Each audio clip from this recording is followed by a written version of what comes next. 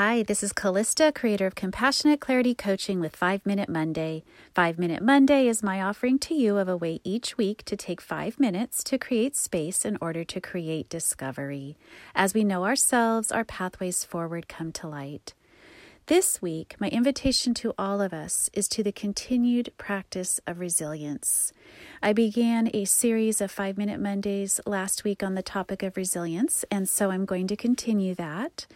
And what I want to dive into, so first of all, just to remind everybody, resilience is being able to adapt, it's being able to bend and flex. And when we experience extreme states of emotion like fear and sorrow and grief, if they become too extreme and they're too rigid and they don't move, they don't flex, they don't have sort of a rhythm of flow, that is damaging to us psychologically. It's sort of the antithesis of resilience and adaptation, being able to adapt and move with change in our lives. And we're in a time in this world of a lot of rapid and difficult, fearful, sorrowful, sad change in our world. And so it's even more difficult. So it's a period of change that elicits those more difficult emotions, and it's happening very, very quickly, which makes it more extreme and rigid. And so then for our ability, as I was sharing last week, to come out of this experience with as much positive benefit as we can, it's very important, in my opinion, to deliberately, consciously focus on resilience as much as we possibly can, and what the practices are that support the growth of resilience in ourselves, in all of us.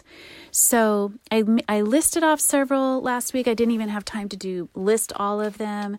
And then I focused on taking a break from information flow and creating rhythm and breath and space in our lives by taking deliberate breaks from the flow of information, of all of the data that's constantly changing and evolving.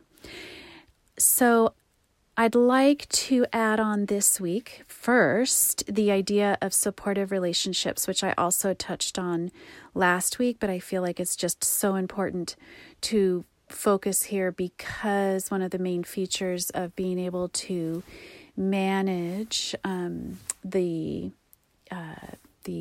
presence, the evolving, the emerging of the coronavirus, the COVID-19, is via social isolation, right?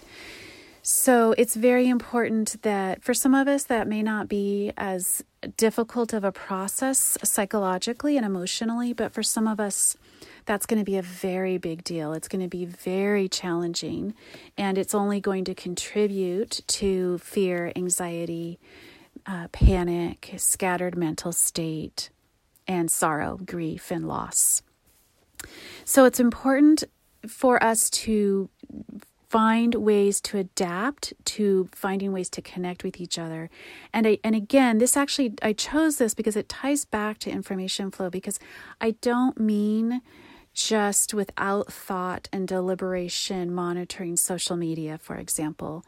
I mean deliberate, conscious, person-to-person connection, not just inundating yourself with a flood of sad, negative, scary information. Rather, I mean FaceTime somebody, do a Zoom session with family, use Skype, use all of our electronics to really connect in meaningful, as face-to-face connection as we can get it, to really say to each other, hey, how are you doing? Let's really talk. Let's really check in. Let's laugh together. Let's take a break from all that's happening around us. And remember that we're here, that we love each other, we care about each other, the connection, the social support connection is crucial.